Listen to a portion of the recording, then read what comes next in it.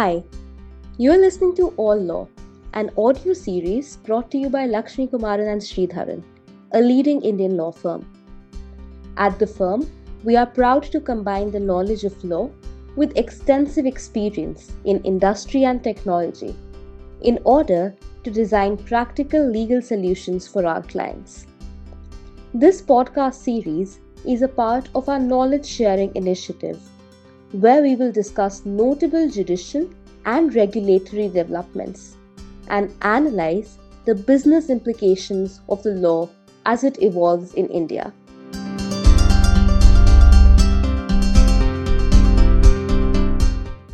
Withholding income tax, withholding the ambiguity in GST valuation. In the erstwhile service tax regime, on import of service, tax was levied in the hands of Indian service recipient. The shifting of tax liability on service recipient was for administrative convenience, and hence, said concept has been borrowed in the GST era.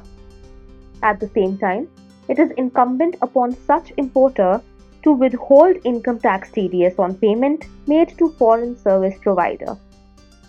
In this article, the author highlights the intricacies of TDS withholding, which appears to impact the taxable value under GST.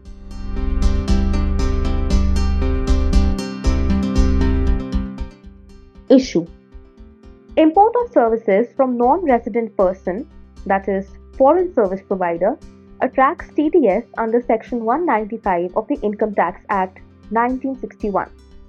TDS is withheld by the Indian service recipient on the amount payable to foreign service provider and deposited with the government.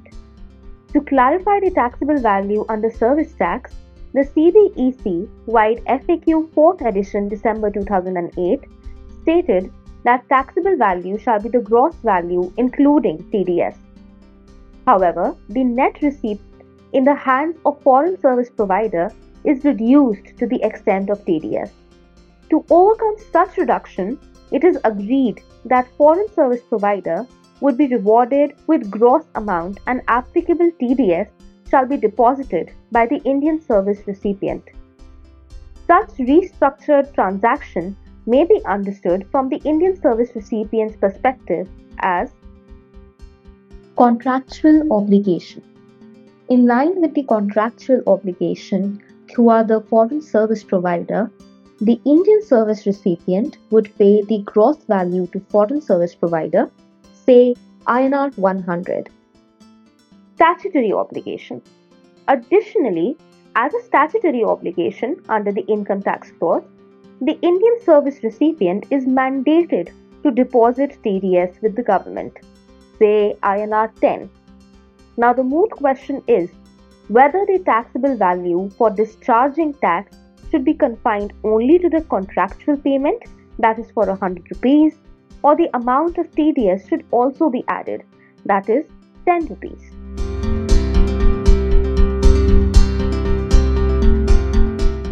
Analysis.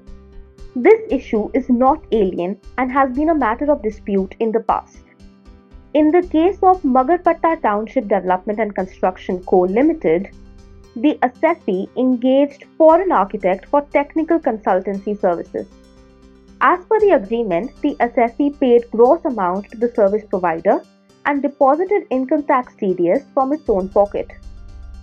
The Honorable CESTAT held that service tax would be payable on the actual consideration charged for the services by foreign service provider, and TDS would not be added in taxable value. The above decision was followed in case of Hindustan Oil Exploration Co. Limited and TVS Motor Company Limited of 2021.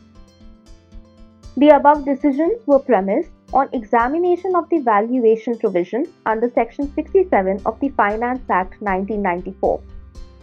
Section 67 has been discussed in the case of Bhayana Builders P. Limited 2018. The issue before the Apex Court was whether the free of cost materials supplied by service recipient to the service provider for construction of property would be loaded to the taxable value. The court observed that tax is payable on gross amount charged, that is, the amount agreed between the service provider and service recipient.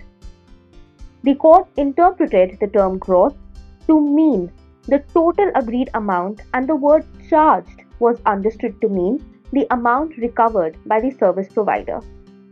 The Apex Code held that any amount which is not charged by the service provider cannot be included.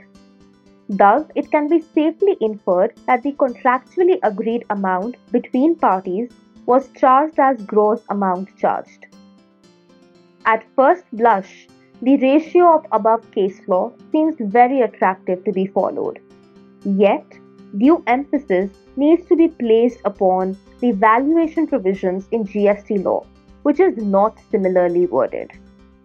Section 15 of the CGST Act provides that taxable value shall be the transaction value, that is, the price actually paid or payable, where supplier and recipient are not related and price is the sole consideration. A close look at the scope of transaction value suggests that the similar valuation provisions were envisaged under the Central Excise and Customs Law. Though the term consideration is defined in GST law as any direct or indirect payment in relation to the supply, the term sole consideration is not defined. In this context, the decision of Honorable Supreme Court in the case of Fiat India Private Limited in 2012 may be referred. The SFE was manufacturing and supplying goods to its customer at a price which was lesser than the manufacturing cost. The court, inter alia, observed that where any additional benefit in the form of cash, kind, services, etc. is present, then price cannot be sole consideration. The court held that selling goods below manufacturing cost was with the intent of penetrating into market and would constitute an extra commercial consideration. Furthermore, in case of Nirula's Corner House Private Limited, 2012, the tribunal held that where price is subject to condition that buyer would discharge some obligation having financial implication on behalf of the seller, there is no sole consideration. Needless to mention that the presence of sole consideration would largely depend on the facts and circumstances of each case. Thus, it needs to be examined whether the contractual payment made to supplier can be equated with sole consideration, wherein TDS is borne by the service recipient. One school of thought would be that, indirectly, the service provider is financially benefited, since TDS is not on account of service provider. Furthermore, the service provider may also claim income tax benefits of such TDS in the respective foreign country under double tax avoidance agreement. Thus, it appears that owing to such indirect benefits, there is no sole consideration. The above interpretation could be challenged as deposit of TDS by service recipient is merely to fulfill statutory obligation and there is no indirect favor. Further, the incidence of TDS upon the service recipient is a condition of contract and not consideration of contract. One should also ponder that the discharge of TDS by the service recipient, albeit from own pocket, is to avoid any non-compliance. Whether the statutory deposit is being made by Indian service recipient or not, it makes no difference to the foreign service provider.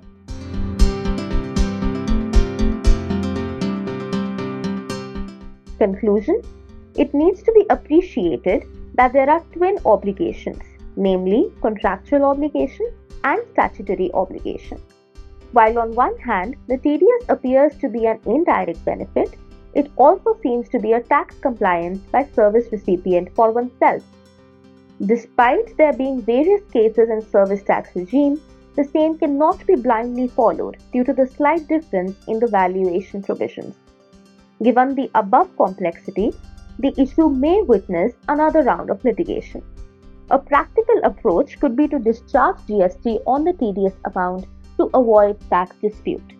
However, in cases where tax credit is not available, it would lead to tax cost and nullifies the approach to pay tax. Therefore, a suitable clarification from the government could be helpful to avoid triggering another litigation front.